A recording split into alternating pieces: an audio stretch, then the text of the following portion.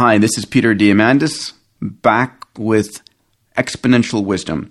And as always, a pleasure to be spending time with my dear friend Dan Sullivan, the head of Strategic Coach. Dan, how you doing?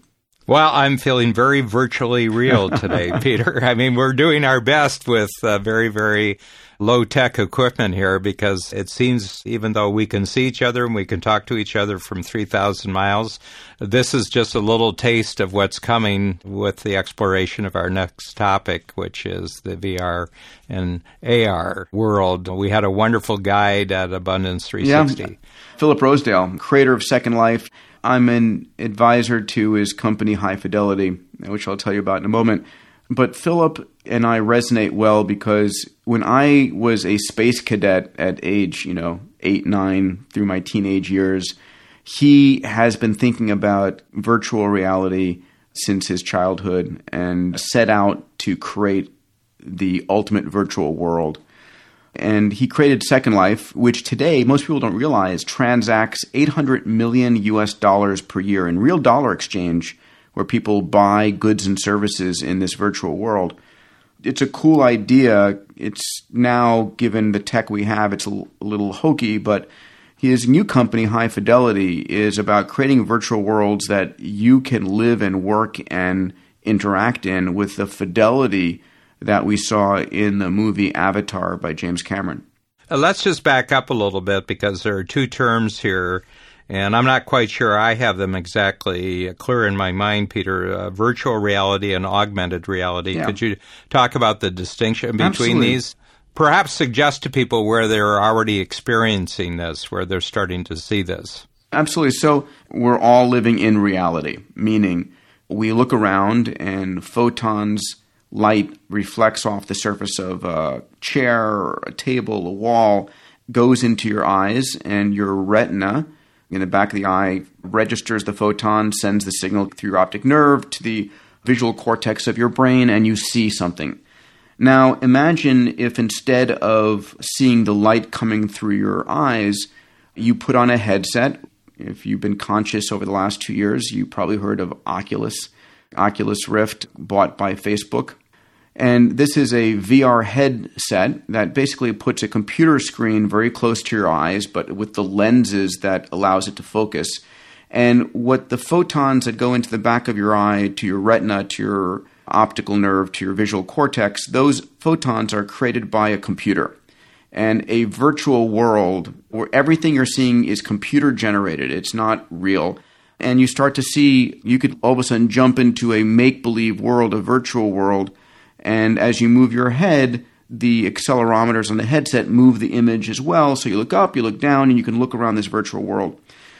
And that's virtual reality. Augmented reality is when you mix real reality and virtual reality. So imagine instead of a screen that blocks out the world, a see-through screen that you can still see the world around you, but then you see superimposed on that light generated by a computer. So in the augmented reality, you can be looking at your table and seeing floating over the table a Mickey Mouse or whatever character you want that's computer generated. But as you look at this character floating over the table, you can't tell the difference between is it real or computer generated. And it's the mixing of the computer world and the real world is augmented reality. You look on the wall and you see a large TV stuck on the wall that isn't actually there. It's the photons as if they were coming from the TV entering your visual cortex. Peter, would the following thing actually go into the augmented reality world? And it's in the area of skilled labor. I think this is going to be a huge place where this type of technology is used. You can take someone off the street and put on a pair of goggles and say, this afternoon you're going to take apart an engine and put an engine back together, and they can see the exact steps on their goggles of which thing they unscrew first, and they take that off. Would that be augmented reality? Yeah, that's exactly. It's augmented reality. I mean, literally put you in front of a stove and have you cook a cordon bleu meal, or in front of a V8 engine and have you take it apart, because your augmented reality goggles are seeing what you're seeing and then superimposing arrows saying, pick this up, sprinkle it here, untwist this bolt, giving you instructions that are dead obvious to you because it's in your visual field and you know exactly what to do because it's showing you like a person literally showing you physically what to do next step. And so augmented reality is going to change our world in so many different ways. So at this year's Abundance 360, my go-to expert is Philip Rosedale. We brought him on stage and we said to him, Philip, take us through what you consider the most significant breakthroughs in the last 2 to 3 years in virtual reality and augmented reality. And then let's talk about what you're excited about in the next 2 to 3 years going forward. So his recent breakthroughs, the first one, very important, follow the money is the old saying. And he said, listen, over the last couple of years, we've seen Facebook, Sony, HTC, Google, Qualcomm, Microsoft, all investing billions of dollars in developing augmented and virtual reality technology. So really important. Major companies are launching products, making huge investments in this because it is the way all of us, we don't know it yet, but all of us are going to be using this in every aspect of our lives in the next 3 years. I find it quite amazing, and I had actually an experience. There was a company that your Bold venture, Bold Capital, has just invested in, and we're part of your fund as investors. We were given an invitation to come to one of the rooms at the Beverly Wilshire Hotel.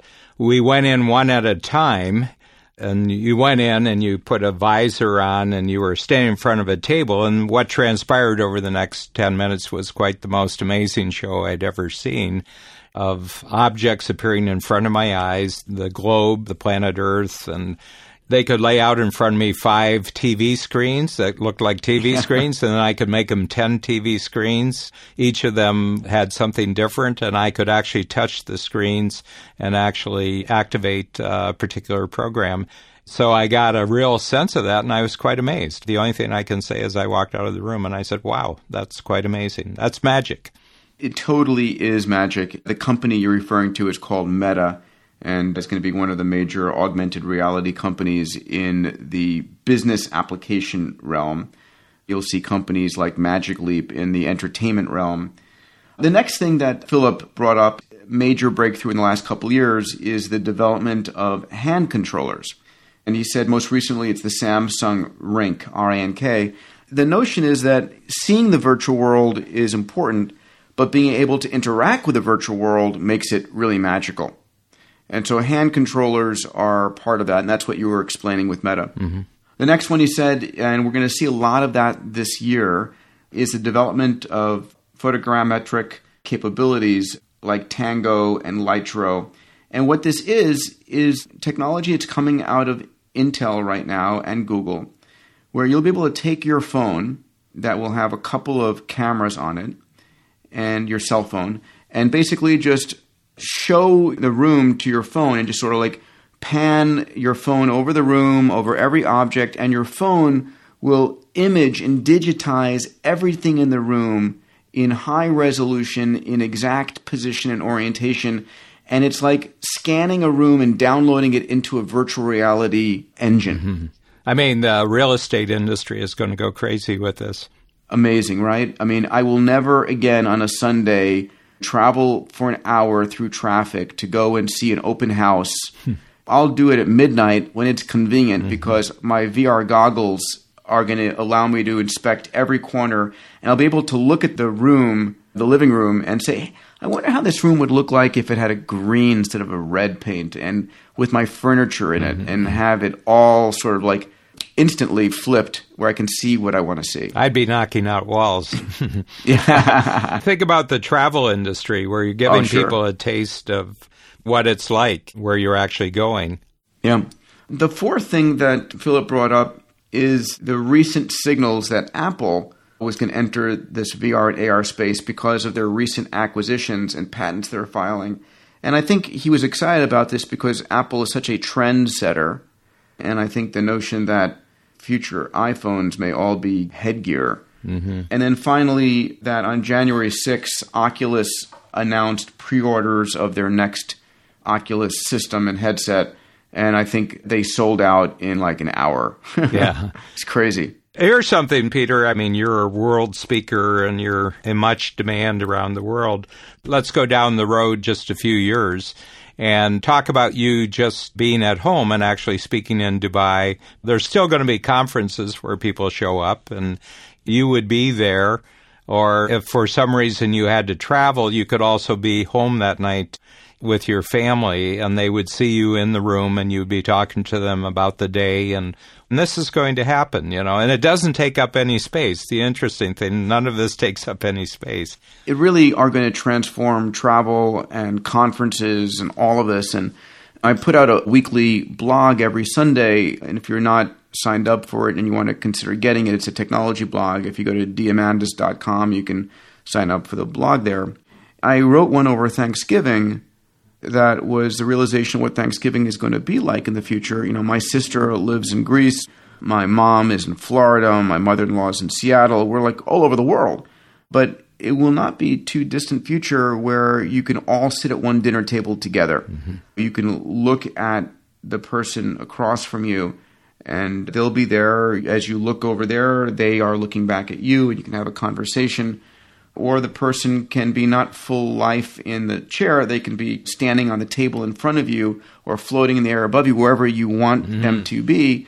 And it's going to change how we do it. And I am so ready to not hop on another 16-hour flight to Dubai. Now, having said that, listen, taking a shower at 40,000 feet, which I did on the way there and the way back. Oh, sure. On an Airbus A380 is an amazing experience. But I would trade it for being able to wake up my own bed. The interesting thing is going to be people's response to this, and I sort of got an insight into that a long time ago, maybe 25, 30 years ago. PBS, Masterpiece Theater, had a predecessor of Downton Abbey. It was called Upstairs, Downstairs. I used to watch it. It was about upstairs life and downstairs in sort of Victorian England or Edwardian right around 1900. And I can remember the incident when they brought their first telephone into the house. The butler was in charge of the telephone. Nobody could answer the phone except the butler.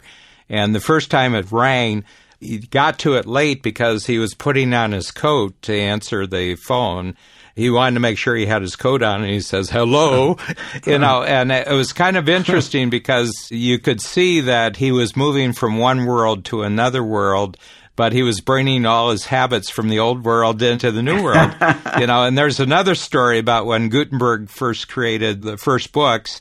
A lot of the books originally were religious books, and there was a bishop who had written a book, and he had Gutenberg run it off, and there were 500 copies, and Gutenberg more or less did it for free because it was going to be such great advertising if the bishop got behind this technology. And then he waited and he thought maybe, a week or 2 weeks he would hear back from the bishop's house. And there was no answer. And it was 3 months and it was 4 months.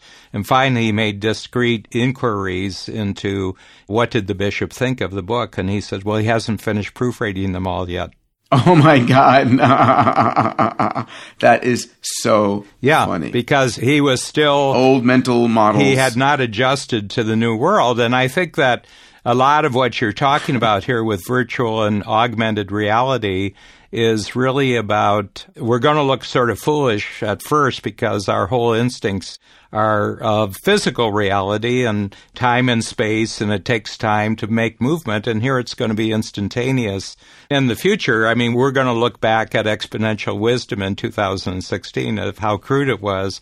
In the future, we're just sitting in the same room and we're chatting to each other, and the product that the people who plug into exponential wisdom, they'll get that room available to them. And they'll be sitting in the room with us. That's exactly right. Yeah, and it'll be 1 million people, each individually feeling like they're only with us. And just $1 each. But it's interesting, right? Because I'll give you an example of the way this is going to change business. I was having this conversation with somebody. I said, listen, I own a Tesla Model S, and I have a Model X coming in like 2 weeks. I'm excited to get it. They said, the future is you're going to go to a virtual showroom, and you'll get into a virtual car. Sitting next to you in the passenger seat will be Elon Musk, giving you a personal tour and pitch on the car. Mm-hmm. And the best salesman in the company, whether it's Elon or maybe it's Steve Jobs come back to life, will be giving you the pitch. And it's 1 to infinite on that regard. Yeah. And that's where we're heading in augmented reality or virtual reality. So let's talk about Philips' anticipated breakthroughs over the next 3 years. The first one's very exciting. He said 4K screen resolution matches brain input. Now, this is very important because if you are a techie or camera person or video camera person, know these formats of like 1080p. It has to do with the size of the dots on the screen and the number of dots on the screen. We have 1080p, then we had 2K screens, and we're now heading to 4K screens. There is a point at which the resolution of the video screen you're looking at is so high that you can no longer see the pixels, and your brain can't tell whether you're looking at reality or computer-generated reality. And that transition point is somewhere between 4K and 8K. But at 8K, you can't tell. And we're now at 4K screens. And so we're going to be very near in a future where the VR goggles, you put them on and it looks like, oh my God, I'm really there. Mm-hmm. The K in this, is that pixels per square inch? It's thousands, 4,000 pixel images. I'll give you an example. Recently, I put on one of the technologies we demonstrated at Abundance 360 was a company called 8eye. They do capture in 3 dimensions, and then you can walk around in a virtual world. And as you walk in this virtual world. As you move your head, you move the head in the virtual world, and so forth. And so they put me into a scene of the Grand Canyon. And what was extraordinary was that I walked up to the ledge of the Grand Canyon, and I'm looking over the ledge. I'm looking around, and I tried with all my might to take a step off the ledge. And I couldn't do it. I had to actually close my eyes and just step forward because it was so real. Every fiber, every strand of DNA in my body was saying, do not kill yourself. It was insane. Yeah. So that's where 4K or 8K can get us. That's a pretty primal one in the human evolution. You know, I mean, yeah. Do not jump off the tree branch. Yeah, gravity rules all. The next one, which is so great, is the eye tracking technology that Philip talked about.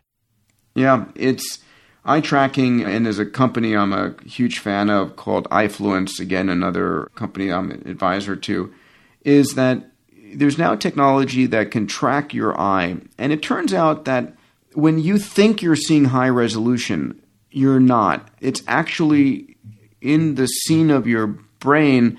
You've got the fovea, which is where the part of the retina where you have the highest concentration of rods and cones. And that's what you're looking in high resolution. So everything in your periphery of your vision is actually low resolution. It's just where you're looking for forward. And so if you can track the eye, your screens could potentially drive high resolution images only where you're looking, and then have lower resolution where you're not looking. And so it reduces the computational load on the computer generating these 3D scenes in the future. The next one is face tracking in your head-mounted displays will make real appearance perfectly conveyed. Philip's doing this in his company called High Fidelity, where when I'm looking at a character in the virtual world, all of the tics and all of the expressive nature of your eyebrows and your mouth, and so all of that is being tracked and put onto your virtual character. So when you look at somebody in a virtual world, they can convey actual real emotion, right? You're picking it up on my face, and I'm conveying it to the avatar representing me in the virtual world. His next was that augmented reality will eliminate the needs for TV and screens. And this is a fascinating notion. So today, in the room I'm in right now, I see 3 computer screens and a large Sharp is the manufacturer of the screen in front of me. At home, I've got in my bedroom and in my living room a large flat screen TV where if I'm brain dead at night, I want to sit down and see something. In the future, all of these screens will be gone, as will your cell phone screen, which I forgot to mention, or my screen on my watch. Because if you're wearing augmented reality glasses, I can project as big a screen or as many screens as I want on any wall. And what is going on with Lytro and with Google's Tango is I can register exactly where the walls are, and you can stick a virtual screen on the wall and it doesn't move. It just stays right there. You had an experience with Meta doing that a little bit. Yeah, it was quite remarkable how much I was into it. And then actually the guide who had brought me in the room, he actually appeared in the presentation, and he talked to me in the presentation. I mean, he was altered. It wasn't totally realistic, but it was very, very clear that he was in there. One thing that I've always dealt with in Coach, Peter, with all this technology, even though there's a general availability of amazing capabilities in the world, it all really, really depends upon what your local purposes are, how much of these that you'll actually use.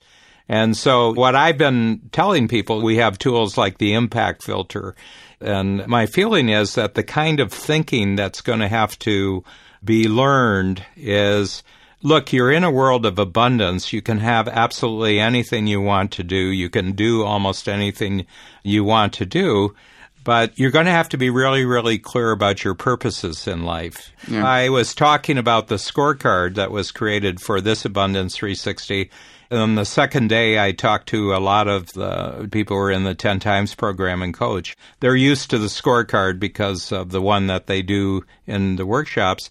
And they said, it was really helpful to have the scorecard because we were able to listen to the convergences and we were able to watch the performance on stage, but we were able to identify that part of what Peter was telling us as being something that we would work on immediately. And a lot of the stuff is off into the future. So this ability to prioritize, the ability to focus, the ability to have intentions is going to have to go up amazing. It's going to have to go up exponentially if people aren't just going to be paralyzed and numbed by the availability of these technologies.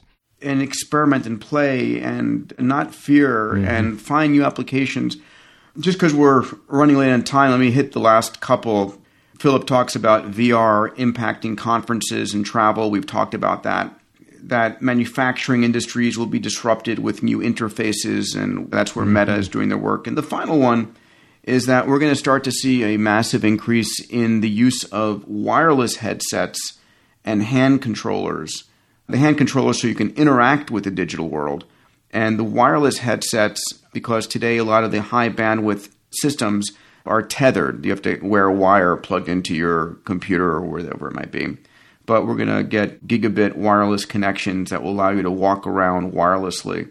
Ultimately, the vision being that we're all going to wear this stuff all the time because you'll feel naked without them. Yeah, I mean, that must have been the experience of the crossover from not having any clothes and clothes. But let me ask you a question, Peter. You're sipping from the ultimate fire hydrant on the planet with all your research into all these different things. When you line up a year like 2016, how do you break down these things for your own personal use? I mean, you got the business side and then you have the personal side.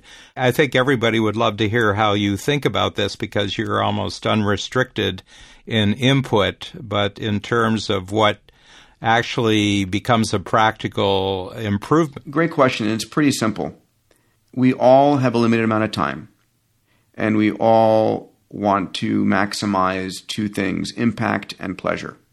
So when I look at these technologies, I'm looking at how does it save me time, right? I'm just buying a new airplane because I want to save that hour going through TSA and the pleasure of their pat-down searches. I want to use technologies like even as the podcast here or my Beam robots that I use to save me time, but also to have an impact on people's life. And VR and AR to be able to impact and educate people or to have more enjoyable experiences. And that's pretty it. Technology is about saving us time, giving us access to new stuff that allows us to have more impact on the things we care about and enjoy our time more every day. I measure that. I experiment. I try. I share. and I watch and I look at the data. I was watching an interview with Jeff Bezos, and I think the other side of what we're doing here in Exponential Wisdom, the interviewer with Jeff Bezos was saying, what do you see changing most over the next 10 years? And he said, that's a really interesting question. But he says, actually, you base your most powerful strategies on what's going to be the same 10 years from now. So that would be an interesting podcast. I would love that. Let's definitely note that down. And it's also one of the subjects I'm going to be focusing on Abundance 360 next year, on this 25-year journey. Yeah. What isn't going to change? Yeah. Would love to warm it up with you on that. Very exciting. A pleasure, pal. I love these times with you, and I hope folks are getting a lot of value out of this because that's why we do this. Thank you a lot. See you soon. See you, pal.